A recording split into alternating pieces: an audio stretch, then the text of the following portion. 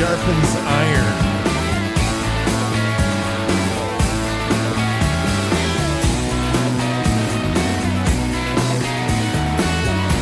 Oh, yeah.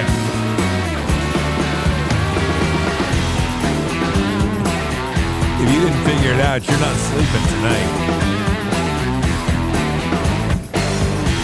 Get you jazzed up with the love for Jesus. You won't know what you're doing.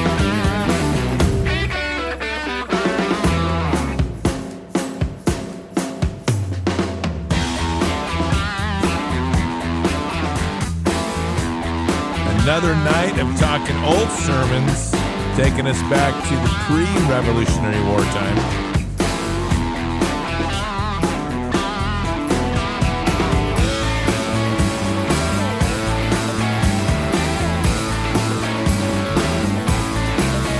That very strong and intense pulpit of pre-1776.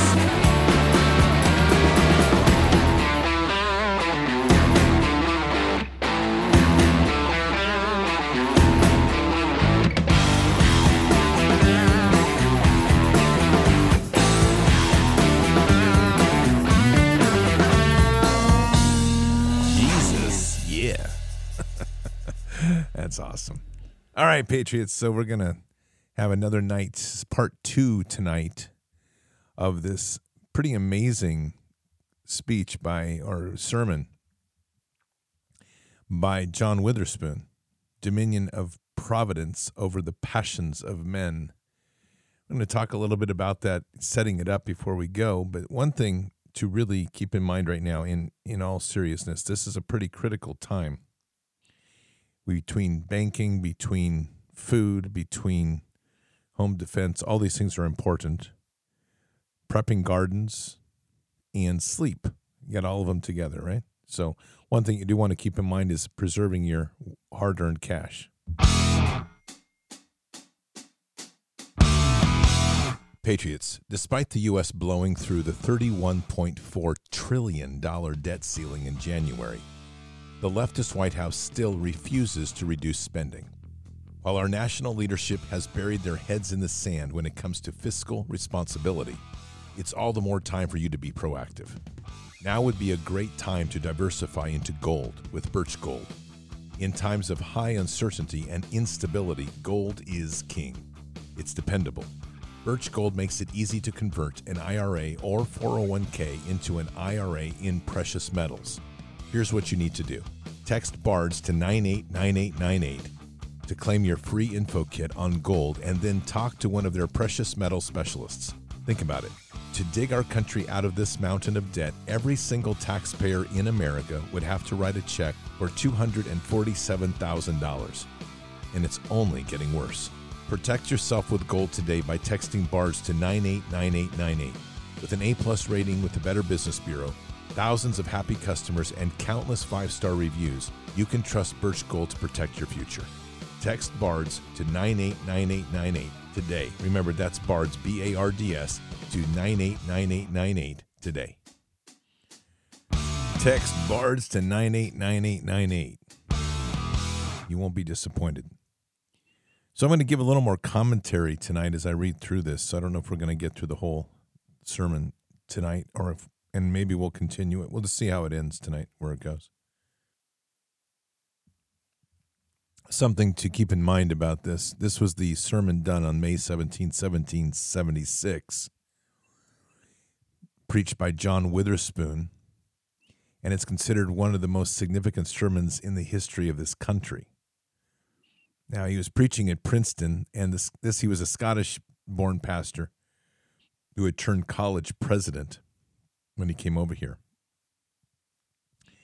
And on this day that he was preaching, it was called General Fast Day, appointed by Congress of the American colonies for prayer and humble. Can you imagine this?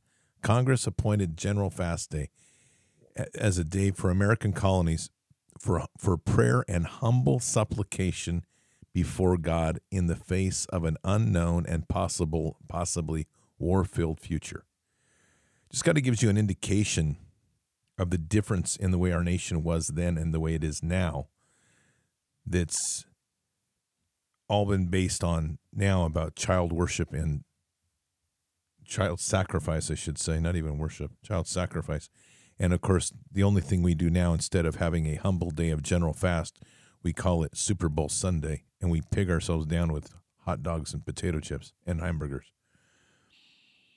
So this sermon was based on Psalm 76:10, which I'm going to read here in a second. And it was entitled "The Dominion of Providence Over the Passions of Men." And it was widely regarded as one of the principal sermons which prepared the way for the Declaration of Independence, which Witherspoon himself would sign less than 2 months later. So Psalm 76:10. In fact, I'll read 76:10 and I'm going to read the whole psalm. "For the wrath of man shall praise you. With a remnant of wrath you will gird yourself." That's 76:10. Psalm 76 is God is known in Judah. His name is great in Israel. His tabernacle is in Salem. His dwelling place also is in Zion. There he broke the flaming arrows, the shield and the sword and the weapons of war. Selah. You are resplendent, more majestic than the mountains of prey. The stout-hearted were plundered. They sank into sleep, and none of the warriors could use his hands. At your rebuke, O God of Jacob, both rider and horse were cast into a deep sleep, into a dead sleep. And even you are to be feared. And who may stand in your presence when once you are angry? You caused judgment to be heard from heaven. The earth feared and was still when God arose to judgment to save all the humble of the earth. Selah. For the wrath of man shall praise you. With a remnant of wrath you will gird yourself. Make vows to the Lord your God and fulfill them. Let all who are around him bring gifts to him who is to be feared. He will cut off the spirit of princes. He is feared by the kings of earth. One of the things to keep in mind about all of these older sermons is that the concept, God was very much portrayed as that in a place where we, as was said actually in the sermon I did the first night of this, which was 2 nights ago, which was the sinners in the hand of an angry God. That portrayal is very much about God having no concern for us and basically dangling us over the pits of hell and waiting for us to either repent or to die. There's a contextual part of this that has to be considered pretty carefully, and that's the state of the colonies at the time.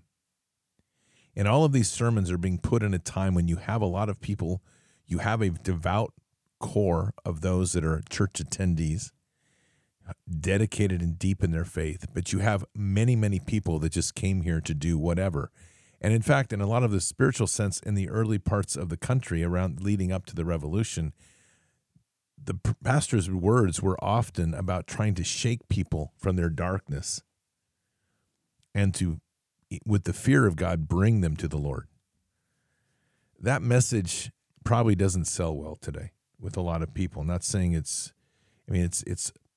and I don't think it portrays the level of love that God has for us. And I don't suggest that these pastors didn't understand that. But the times were of a different time. And the hearts that they were dealing with, frontier people, people that had come across the seas in difficult times, lost many people, deeply hardened hearts. Some of them had suffered a great deal. I think contextually it's an important lens to put on this because we are sitting on the cusp of potentially arriving at another point like that. And as we try to communicate to each other and beyond our communities of loving Christ, we're finding that we're running into walls, hardened hearts, but worse than that, cultish hearts. So I don't know that when I say all this, I don't know that the message here is to say replicate this. But I do think it's important to hear these sermons from a very important point of understanding the fire and brimstone sense that was being preached at the time, that was the backbone to our nation in its founding. Now, here's the flip of it, and it's something to consider, not provable, but it's something I feel pretty strongly about. One thing I've seen, and I've seen it in my own lifetime, in my own town where I live now, I grew up in this fear-driven concept of coming to the Lord. And it was an idea that if you were going to come to the Lord, you needed to come to the Lord, otherwise you're going to hell, and the world was going to end tomorrow. It was a revelation mentality that was deeply embedded here when I grew up. And what that ended up doing was bringing people often to church, but they wouldn't sustain, because the promises of the end of the world didn't come, and the fear of the Lord was never made evident. And then worse yet is there was a principle of laying out the entire idea of God, that God was to be feared, and they never encountered the true loving and powerful God. Don't get me wrong, God has wrath, and don't think I'm suggesting otherwise. But we also can see very evidently that God loves us infinitely, and only at that final moment does God bring down a wrath. And when he brings down a wrath, it's like you want to start running for cover. So I'm putting all this stuff in context because what I think one could argue, let me put it this way, is that there was so much motivation to come to God under fear that following the war, there wasn't a deep root of faith that sustained it. And so we began a pretty rapid decline in the strength of our pulpit post-revolution, where prior to the revolution, our pulpit was strong and vibrant, and it was bringing people to God and in preparation for a culmination event, which was the separation from England. And I think the pulpit was amazingly effective in that. It was necessary. The way their message was in many ways the only message that could work. But sadly, I think one could argue pretty resolutely that what was left after that, where people just kind of walked away from it. They're like, okay, we're done with the revolution. We're all done now. And God was what God was, and he helped us get here. Selah, let's move on. We're seeing that now. And this is something we have to be very cognizant of. And this is why I think it's so important that as we learn from the past, we hear these righteous sermons, we hear this powerful pulpit, which it was. But we also have to respect this other dimension of this, which is we don't want to repeat history. We want to learn from history. And in learning from history, this is where we can look at this and say, okay, so what exactly do we learn from history? And that would be that I think that we need to be constantly pushing for a much deeper, much more intimate and personal relationship with God. Because I'll tell you, when you get to that point, politics don't matter. War is a thing. It passes. The one thing that never leaves us, ever, no matter what the situation is our love, trust, reliance, and walking with Father God. That's the ultimate goal. So I say all that because I wanted to put that in context for my motivation and really where God's led me to read some of these sermons. And it isn't just to say, oh, we need to go back there. I do respect the fire and brimstone power that they had in bringing people to the place. What we are all finding that same voice now, but it's not in the walls of the temple. And I think we can agree on that. I mean, one thing COVID taught us very clearly is so many churches were not in God. They betrayed that mission. And so now we're looking for that voice again, that strong, powerful voice that's elevating the warrior in Christ, at the same time building that deep personal intimacy with Father God and respecting the power and might of his wrath. So, and then one last note on that, and it's important to understand, is the one thing I do look at these sermons with a very respective eye, even though some of these places are pretty harsh in the motivation of like coming to the Lord in fear, one thing that is real is they have laid out a consequence and an accountability. And we need to work hard at that because so much of what we're doing now is going to be changed only through our accountability and responsibility in the walk with God. So just a few thoughts as we go here. Now, one last thing I want to touch on before I start reading. I've noticed a number of comments lately. And I'm saying this very constructively and very positively. And I see a lot of comments saying to me, I'll get notes. I don't agree with everything you say, but I listen to every show. So here's my response to that.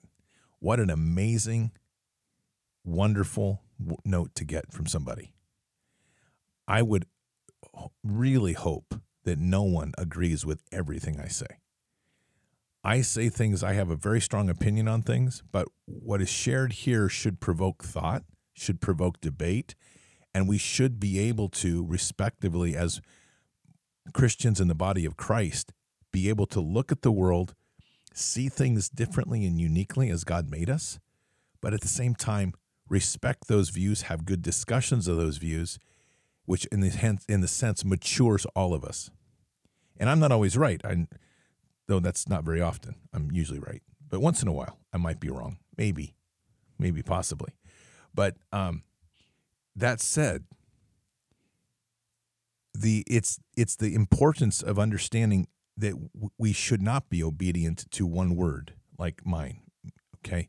And in that part is if someone said to me, I agree with everything you say and I never deviate anyway, I'd be like, oh, this is concerning because this sounds more like a woke cult, and that's not what we're doing here. So those are just some of my thoughts, and I want you to hear from me that when someone says like, I don't agree with everything you say, I'm like, awesome. That's fantastic. And I know most don't, but we're here for a common goal of pursuing that deep love in Christ. And with that, we're going to see things a bit differently, but this just it, is God made us perfect in his image and unique in each of us. So we're not going to see the world the same way, and we shouldn't, because Christ is like looking at a beautiful, perfected quilt or a weave, and we're all part of that. So just some additional thoughts here. All right, let's jump into where we left off last night. Is we kind of established in this sermon a principle that that Witherspoon is arguing is that essentially the wrath of man is a tool God uses to bring us to him. I mean, I think we could debate that. I don't know that he's dead on with that, but I do say that it's a very interesting perspective because from another lens, which would be a lens of me who has walked in war and others that have done it, I think they would agree. The wrath that we go through does ultimately lead most to an understanding and appreciation of the power of God. You know, that saying that there's no atheist in a foxhole. There's so much truth to that, especially after a real firefight. There's so much truth to that. So that's kind of where we've come through with a very, very well developed argument to the place that ultimately God's wrath, and he's leading this to in pointing to the coming war. Remember, the war hasn't started yet, and we're on the true edge of war, and the war drums are beating, and there's a lot of discussion happening. The British troops are now amassing. This is getting very real. The Declaration of Independence hasn't yet been signed. And so this is his big sermon to basically say, you know, his first treatise on this is the wrath of man and the ills of man will be used in a way that ultimately honors God, because God will use it to bring us to him.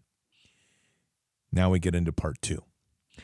Proceed now, he says, to the second general head, which was to apply the principles illustrated above to our present situation by inferences of truth for your instruction and comfort, and by suitable exhortations to duty in this important crisis.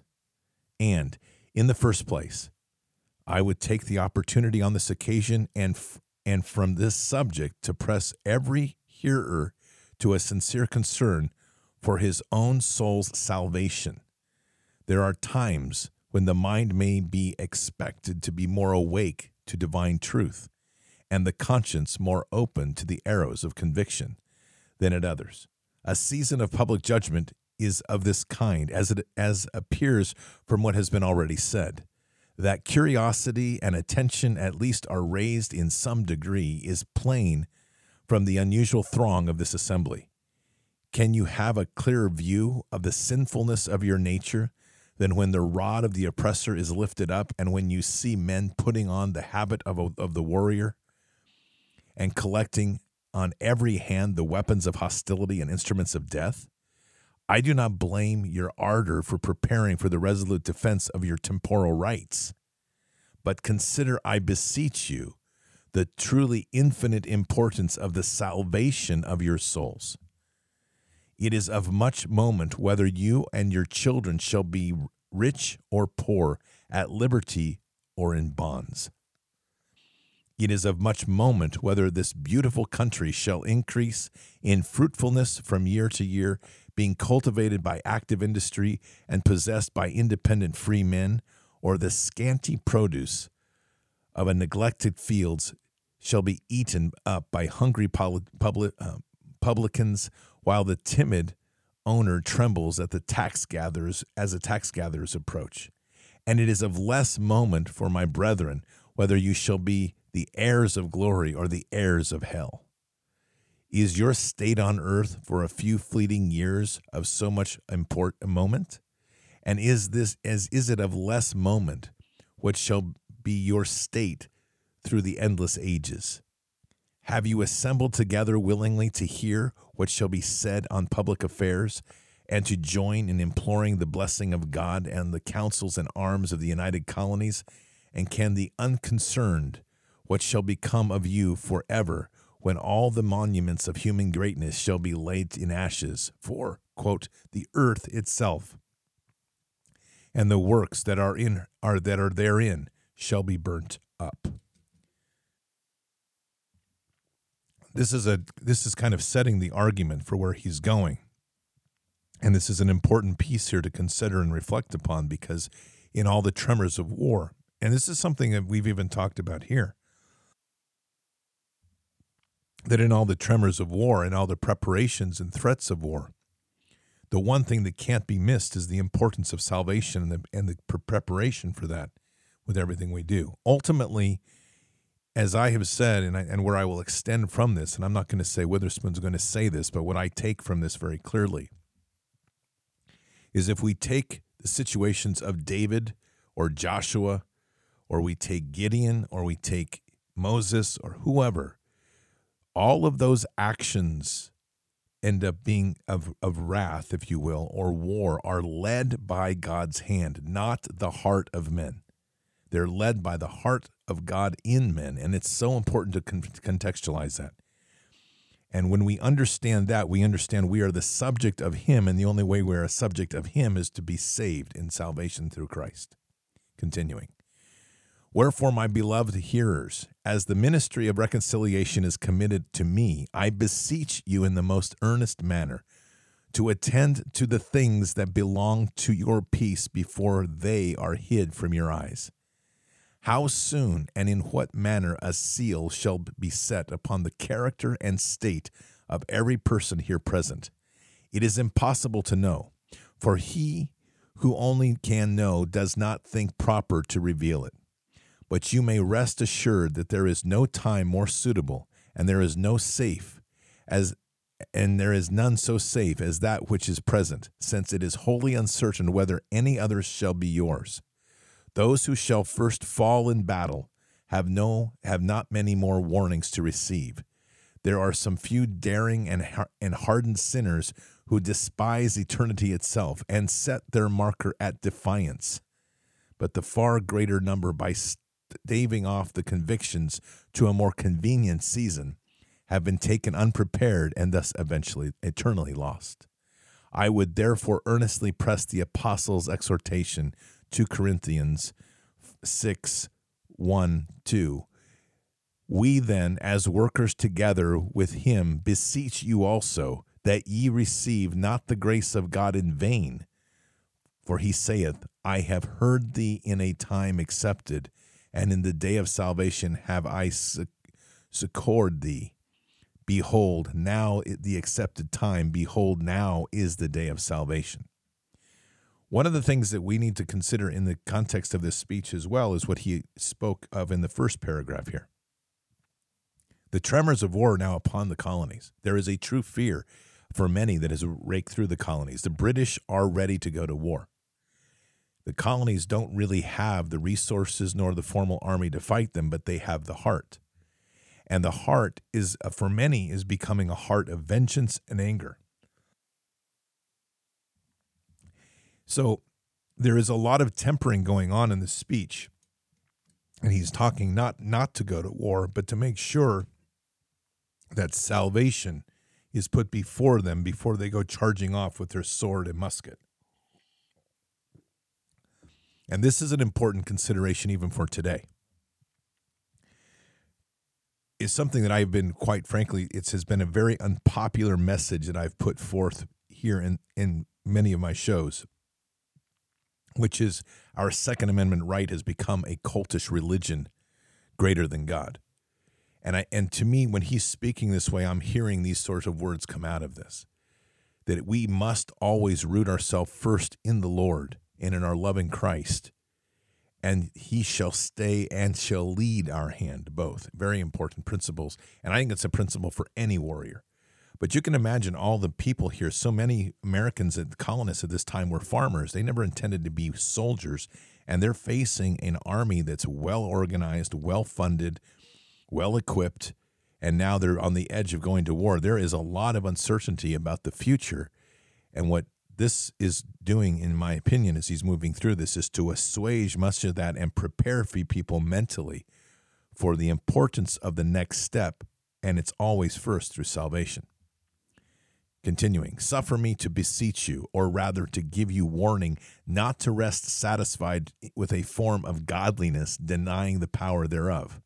There can be no true religion till there is to be a discovery of your lost state of nature and practice, and an unfeigned acceptance of Christ Jesus, as he is offered in the gospel. Unhappy they who either despise his mercy or are ashamed of his cross. Believe it, there is no salvation in any other. There is no other name under heaven given amongst men by which we must be saved.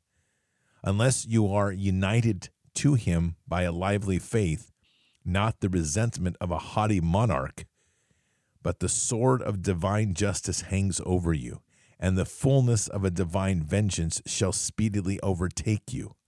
I do not speak this only to the heaven, daring profligate or groveling sensualists, but to every insensible secure sinner, to all those, however decent and orderly in the civil department, who live to themselves and have their part and portion in their life, in fine to all who are yet in state of nature, for, quote, except a man be born again, he cannot see the kingdom of God, end quote.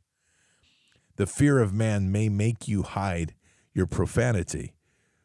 Prudence and experience may make you abhor the intemperance and riot. As you advance in life, one vice may supplant another and hold its place, but nothing less than the sovereign grace of God can produce a saving change of heart and temper or fit you for his immediate presence. So again, this whole conversation is speaking a lot to the many that are absolutely outraged at the Crown. They have seen what the Crown has done. This is post Boston Massacre. Okay, this is post actually the Battle of Lexington and Concord. So blood has already been shed. So arguably the Revolutionary War has already started, because it's actually Lexington and Concord that was the first shots. But the formal declaration has not yet been established by the colonies, and that's forthcoming 2 months after this sermon with the Declaration of Independence. So people are outraged, and what he's speaking to this is don't go into this war outraged in your heart, driven by the hatred of a monarch. You need to go in this with being saved. You have to have salvation in Christ and have that as your center point. So now he goes on to point 2. From what has been said upon this subject, you may see what ground there is to give praise to God for his favors already bestowed on us. Respecting the public cause, it would be a criminal inattention not to observe the singular interposition of Providence hereto in behalf of the American colonies. It is, however, impossible for me, in a single discourse, as well as improper at this time to go through every step of our past transactions. I must therefore content myself with a few remarks. How many discoveries have been made of the designs of enemies in Britain and amongst ourselves, in a manner as unexpected to us as to them, and in such a season as to prevent their effect.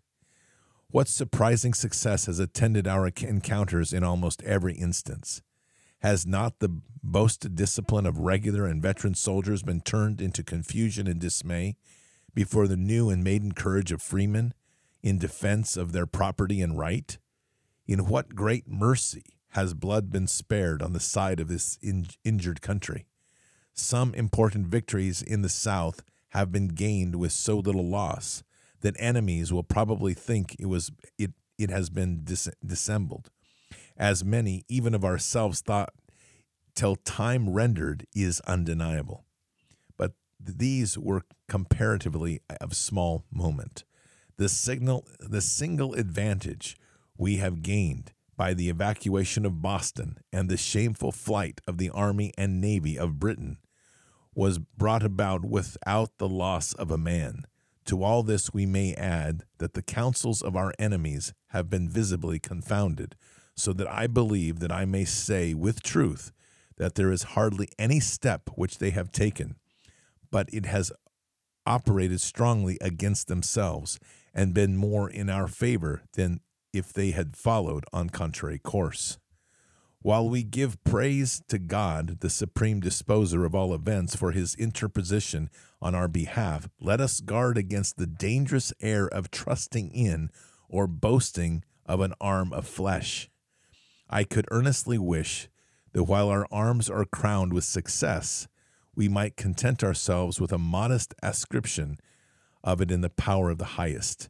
It has given me great uneasiness to read some ostentatious, vaunting expressions in our newspapers, though happily, I think, much restrained of late. Let us not return to them again. If I am not mistaken, not only the Holy Scriptures in general, and the truths of the glorious gospel in particular, but the whole course of providence seem intended to abase the pride of man, and lay in the vainglorious in the dust. How many instances does history furnish us with of those who, after exulting over and despising their enemies, were singly and shamefully defeated?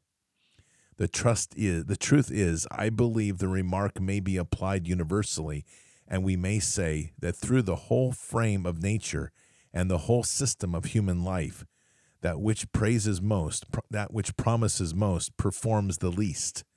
The flowers of the finest color seldom have the sweetest fragrance. The trees of quickest growth or fairest form are seldom the greatest value or duration. Deep waters move with least noise. Men who think most are seldom talkative, and I think it holds as much in war as in anything that every boaster is a coward. That's just a profound rebuke to those that were speaking so boldly about the victories of war at the time, which we know what ensues in this early part of the fight. The British did pull back a number of ways, but they returned with greater might, especially when they brought in the Hessians. So this is a strong rebuke and a reminder that we are going to war here, but we must remain humble. That's the meek warrior. Be mighty, but be quiet and be solemn. Don't be boastful and prideful, because it ultimately will end up crushing you. And again, it's great insight when you think about this at the time of where we were, and already understanding that what was ahead was going to be a much more difficult path to walk than that which they already had. So he continues, "Pardon me, my brethren, for insisting so much upon this, which may seem but an immaterial circumstance. It is, in my opinion, a very great moment. I look upon ostentation and confidence to be sort of an outrage upon providence, and when it becomes general and infuses itself into the spirit of the people, it is a forerunner of destruction. How does Goliath, the champion armed in a most formidable manner, express his disdain of David, the stripling, and with his sling and his stone?" 1 Samuel 6:17, 42, 43, 44, and 45. And when the Philistine looked about and saw David, he disdained him, for what was but a youth and ruddy and of a fair countenance. And the Philistine said unto David, Am I a dog that thou comest to me with staves? And the Philistine cursed David by his gods. And the Philistine said to David, Come to me, and I will give thy flesh unto the fowls of the air and the beasts of the field. But how just and modest the reply! Then said David to the Philistine, Thou comest to me with a sword and with a spear and with a shield, but I come unto thee in the name of the Lord of hosts, the God of the armies of Israel, whom thou hast defied. I was well pleased with a remark of this kind 30 years ago in a pamphlet, this is now back to his talking, in which it was observed that there was a great deal of profane ostentation in the names given to ships of war, as the Victory, the Valiant, the Thunderer, and the Dreadnought, the Terrible, the Firebrand, the Furnace, the Lightning, the Infernal, and many more of the same. This the author considered as a symptom of the national character and manners very unfavorable and not likely to obtain the blessing of God of heaven. So this is a fantastic consideration in this sermon. And he's literally rebuking not the act of war, but the arrogance that's going into and boastfulness that's being shaped around the wording and the things said, understanding that the power of the word is the power of life and death. This is a bold pastor, not afraid of fight, and but a great counsel going into this on the eve of war. So now, point 3. From what has been said, you may learn from the encouragement you have to put your trust in God and hope for his assistance in the present important conflict. He is the Lord of hosts, great in might and strong in battle. Whoever hath his countenance and approbation shall have the best at last. I do not mean to speak prophetically, but agreeably in the analogy of faith, the principle of God's moral government. Some have observed the true religion, and in her train, dominion, riches, literature, and arts have taken their course in a slow and gradual manner, from east to west, since the earth was settled after the flood. And from thence forebode the future glory of America. I leave this as a matter rather of conjecture than certainty, but observe that if your cause is just, if your principles are pure, and if your conduct is prudent, you need not fear the multitude of opposing hosts. Wow. That phrase, I swear we should put everywhere, because that is literally where we are. I'm going to read it again. If your cause is just, if your principles are pure, and if your conduct is prudent, you need not fear the multitude of opposing hosts. Literally, Patriots, that's where we sit right now as we face off against this seemingly overwhelmingly equipped and trained and prepared asymmetric fight with our government being totally despotic. We have the media, we have all these other places. All we have to do is focus on our cause as just, our principles as pure, and our conduct as prudent, all within the name of the Lord. Continuing, if your cause is just, you may look with confidence to the Lord and entreat him to plead it as his own. You are all my witness that this is the first time of my introducing any political subject into the pulpit. At this season, however, it is not only lawful but necessary, and I will willingly embrace the opportunity of declaring my opinion without any hesitation that the cause in which America is now in arms is the cause of justice, of liberty, of human nature. So far as we have hitherto proceeded, I am satisfied with the confederacy of the colonies. Has not been the effect of pride, resentment, or sedition, but of a deep and general conviction that our civil and religious liberties, and consequently, in a great measure, the temporal and eternal happiness of us and our posterity, depended on the issue. The knowledge of God and his truths have from the beginning of the world been chiefly, if not entirely, confined to those parts of the earth where some degree of liberty and political justice were to be seen.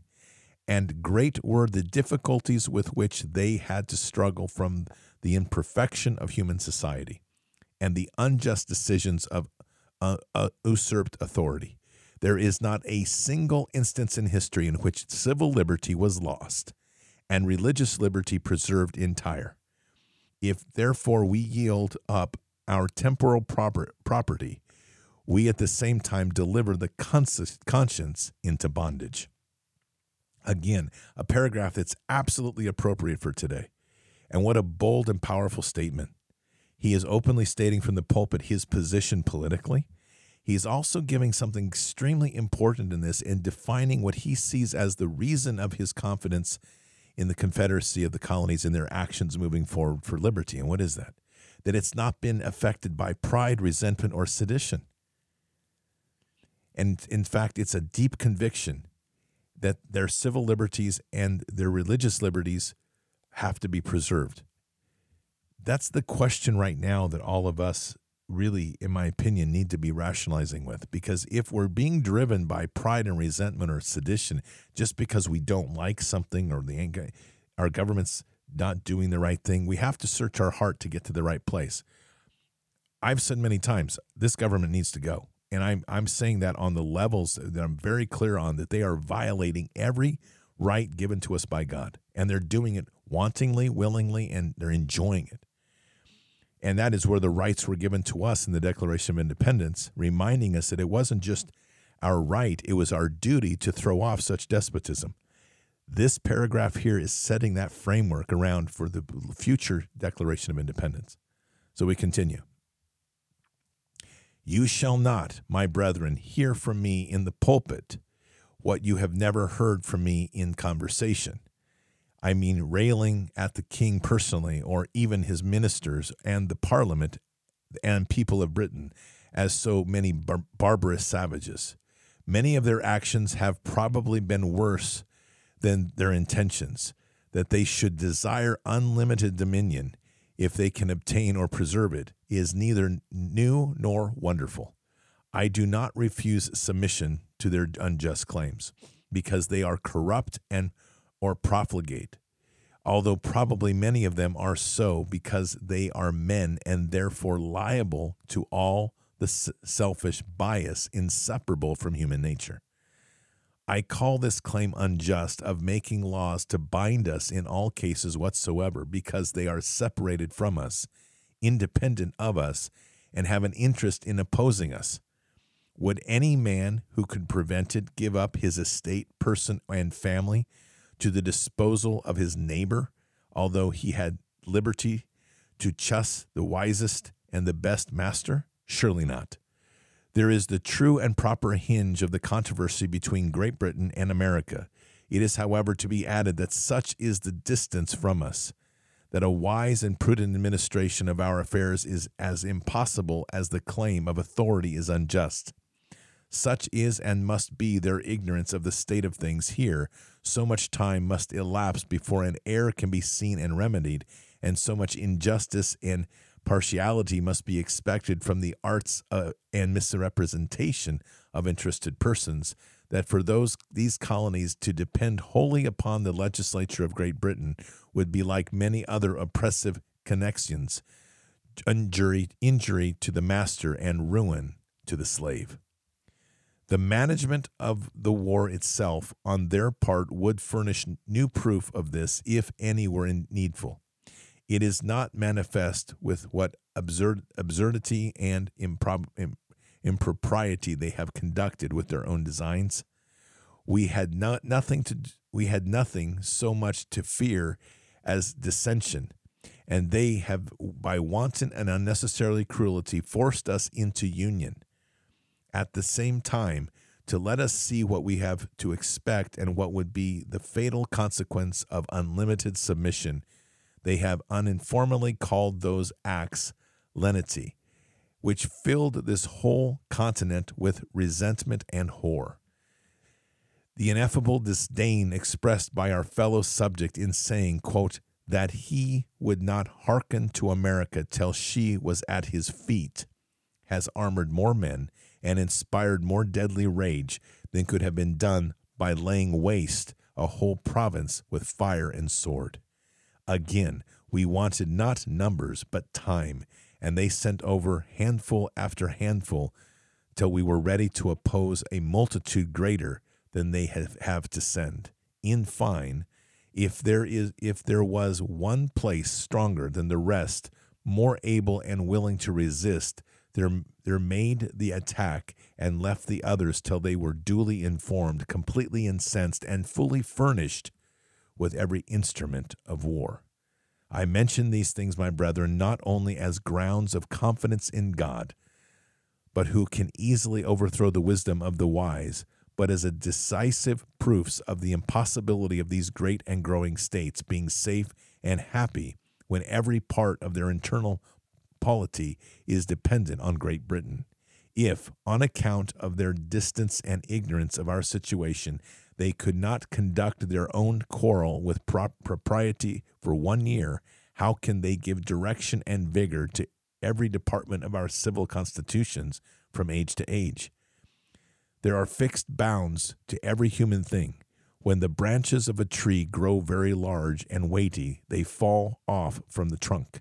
The sharpest sword will not pierce when it cannot reach, and there is no certain distance from the seat of government where an attempt to rule will either produce tyranny and helpless subjection or provoke resistance and effect a separation. These words here are so on point for today. Powerful words and reminders. Even today in the distance, if we consider the distance of D.C. to the people of the country, by its own work in creating itself in almost like a hovel, it has distanced itself from the realities of the day-to-day American. They produce things only in laws, only in their own cycles, and only in their narrow optic of a place that we call District of Columbia, and they think they are righteous. The response times to what we need to what they produce now are sometimes years, and yet our distances are shorter and our responsibility is faster than anything the colonies could have conceived. And yet they suffered the same problems. What does that tell you? That tyranny in any form is tyranny. That our founding fathers understood tyranny. That the pastors of the time understood tyranny, and they were witnessing it, and it was all framed around the moral law of God. Today, I think so much of our struggle is that we've lost our way with the moral law. We don't see enough through the lens of God, and we don't have the experience enough to understand what true tyranny is, though that is coming to us in waves. And we are now starting to realize that our founding fathers understood very clearly that all forms of government ultimately descend to despotism or to tyranny. When enough time is given, governments seek to have power upon themselves and become drunk upon their own power. And in so doing, what becomes a government by and for the people becomes a government that subjects the people to its own will, especially when the people become comfortable, complacent, and most importantly, drift from their understanding, their relationship, and their intimacy in the relationship with Father God. Continuing. I have said, if your principles are pure, the meaning of this is, if your present opposition to the claims of the British ministry does not arise from a seditious and turbulent spirit or a wanton contempt of legal authority, from a blind and factious attempt to the particular persons or parties, or from a selfish, rapacious disposition and a desire to turn public confusion to private profit, but from a concern for the interest of your country and the safety of yourselves and your prosperity. On this subject, I cannot help observing that though it would be a miracle if there were not many selfish persons among us, and discoveries now and then made of mean and interested transactions, yet there have been comparatively inconsiderable both in number and in effect. In general, there has been so great a degree of public spirit that we have much more reason to be thankful for its vigor and prevalence than to wonder at the few appearances of dishonesty and disaffection. It would be very uncandid to ascribe the universal ardor that has prevailed among all ranks of men and the spirited exhortations in the most distant colonies to anything else than public spirit. Nor was there ever, perhaps in history, so general a commotion from which religious differences have been so entirely excluded. Nothing of this kind has yet been heard, except of late, in the absurd but malicious and detestable attempts of our few remaining enemies to introduce them. At the same time, I must also, for the honor of this country, observe that though government in the ancient forms has been so long unhinged, in some colonies not sufficient care taken to substitute another in its place, yet has there been, by common interest and common consent, a much greater degree of order and public peace than men of reflection and experience foretold or expected. From all these circumstances, I conclude favorably that the principles of the Friends of Liberty, and do earnestly exhort you to adopt and act upon those which have been described, and resist the influence of every other. The one thing that he points to here is that there have been, basically he points to the whisper campaigns of the enemies that have tried to pit people against one another. That should sound familiar. We all are familiar with that now. That's done through media. That's done through infiltrators. And this is the same trick that everybody uses to tear apart a movement. Remember, the colonies were rising up, and the crown was doing everything it can with its agents to divide and conquer. That's how every power ultimately takes things down. Once more, this continues, if to the justice of your cause and the purity of your principles you add prudence to your conduct, there will be the greatest reason to hope, by the blessings of God, of prosperity and success, by prudence in conducting this important struggle. I have chiefly in view union, firmness, and patience. Everybody must perceive the absolute necessity of union. It is indeed in everybody's mouth, and therefore, instead of attempting to convince you of its importance, I will only caution you against the usual causes of division. If persons of every rank, instead of implicitly complying with the orders of those whom they themselves have chosen to direct, will needs judge every measure ever over again when it comes to be put into execution. If different classes of men intermix their little private views or clashing interests with public affairs, and marshal into parties the merchant against the landlord and the landlord against the merchant, if local provincial pride and jealousy arise, and you allow yourselves to speak with contempt of the courage, character, manners, or even language of particular places, you are doing a greater injury to the common cause than you are aware. If such practices are admitted among us, I shall look upon it as one of the most dangerous symptoms, and if they become general, a presage of approaching ruin. Wow, those are words, again, that are echoed so true to where we are today. Last paragraph for tonight.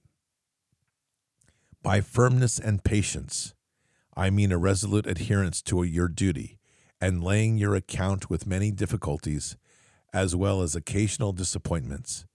In a former part of this discourse, I have cautioned you against the ostentation and vainglory. Be pleased farther to observe that the extremes often beget one another. The same persons who exult extravagantly on success are generally most liable to despondent timidity on every little inconsiderable defeat. Men of this character are the bane and corruption of every society and party to which they belong, but they are especially the ruin of an army, if suffered to continue in it. Remember the vicissitude of human things and the usual course of providence. How often has a just cause been reduced to the lowest ebb, and yet when firmly adhered to, has become finally triumphant. I speak this now while the affairs of the colonies are in so prosperous a state, lest the property itself should render you less able to bear unexpected and misfortunes. The sum of the whole is that the blessing of God is only to be looked for by those who are not wanting in the discharge of their own duty. I would neither have you to trust in the arm of flesh, nor sit with folded arms and expect that miracles should be wrought in your defense. This is a sin which is in Scripture styled tempting God. In opposition to it, I would exhort you as Joab did the host of Israel, who, though he does not appear to have had a spotless character throughout, certainly in the instance spoke like a prudent general and a pious man. 2 Samuel 10:12. Be of good courage, and let us behave ourselves valiantly for our people and for the cities of our God, and let the Lord do that which is good in his sight. Patriots, these last couple paragraphs offer a very deep reflection that I would encourage everyone to take to prayer.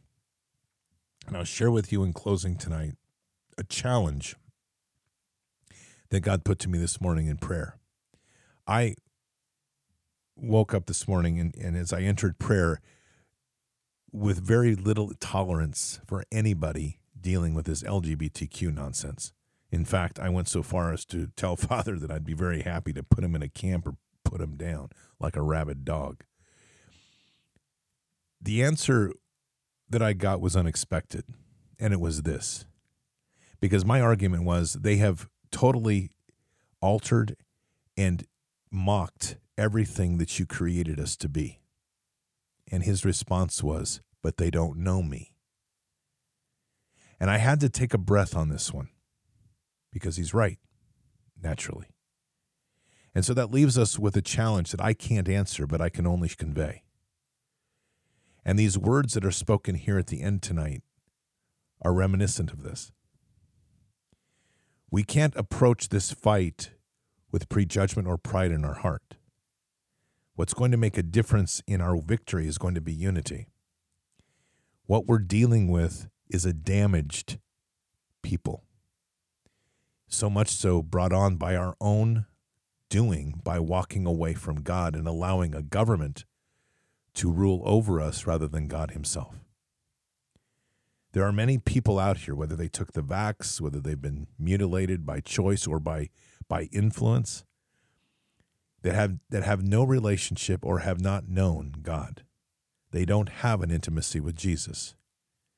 I don't know what happens when somebody who has mutilated themselves, proclaims to be transgender, but now is introduced to the love of Jesus, accepts Jesus. I don't know what that is.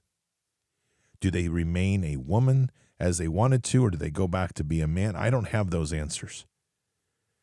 But what I do know is what God challenged me this morning was, before you raise your sword, make sure they know who I am. I don't think those are words that are considered enough, even on my own behalf. And it's something that as I read through this sermon tonight, I'm reminded again of the power and the mightiness of the sword and the word. And so, as we step into this next realm of fight, which is coming, as we feel, as this era now, as they felt the drums of war, we feel them now. We have to check ourselves. We have to look deep within our heart. We have to make sure that we're rooted in God and his word and his love that he has for so many. God's wrath is real, but so is his love infinite. And in so doing, we have to see this world through his eyes. And we're challenged to ask the question, do those that are running amok in this world, running away from him, even know who he is? And if not, isn't that a place for us to act? Let us pray. Father God, humbled tonight would be a word. As we reflect deeply on the place where our colonies were at, on the cusp of war, on an official declaration of war.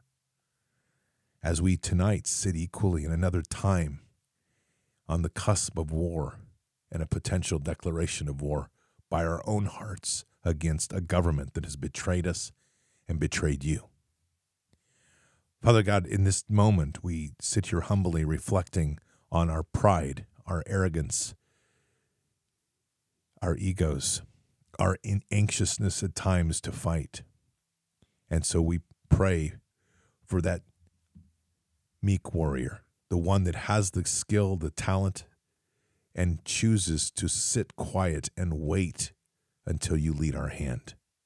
Let us be reminded that the battles of greatness in Scripture, Gideon, Joshua, David, even Moses, all of that was by your hand, not by the hands of men.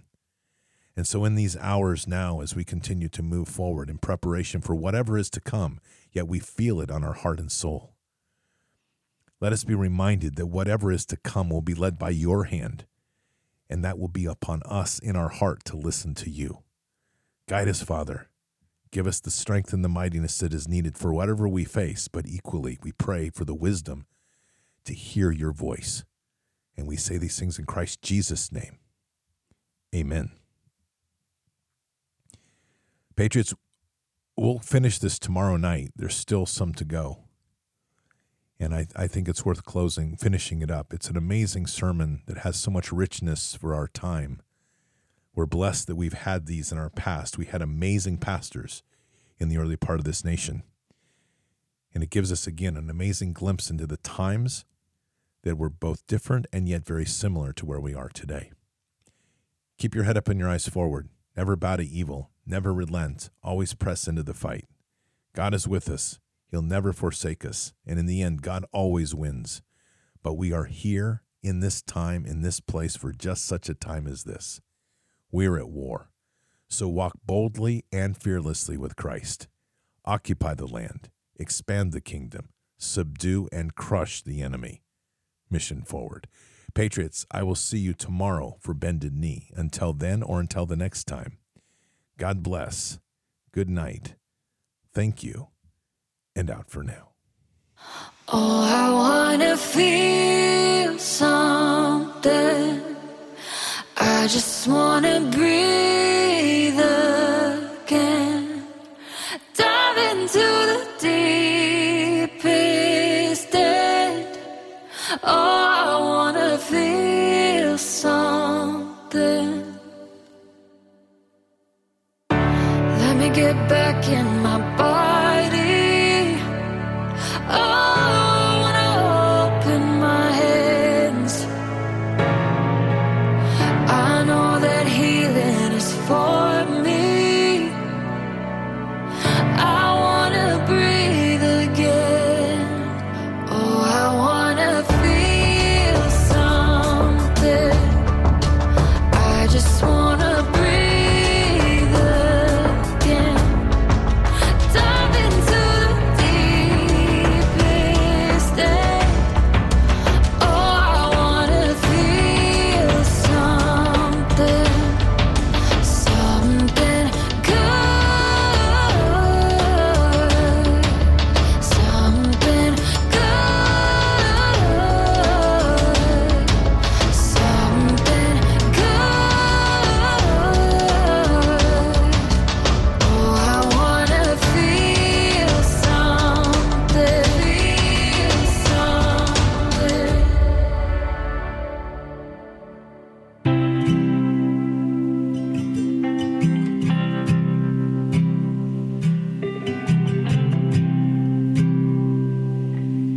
Oh, my darling, sweet.